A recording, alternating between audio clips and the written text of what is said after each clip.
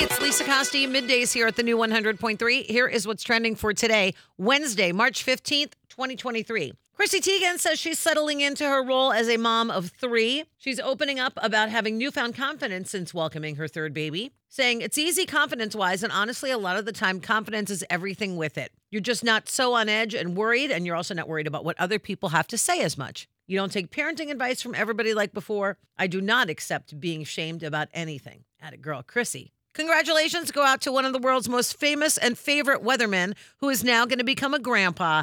Roker says he found out that his daughter Courtney was pregnant after his son-in-law's, quote, goofy brother accidentally spilled the beans. This will be his first grandchild.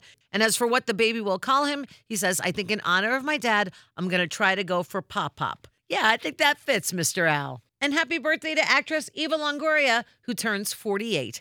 And that's what's trending. Have a great day, and thanks for listening to the new 100.3. She loves the 90s and 2000s.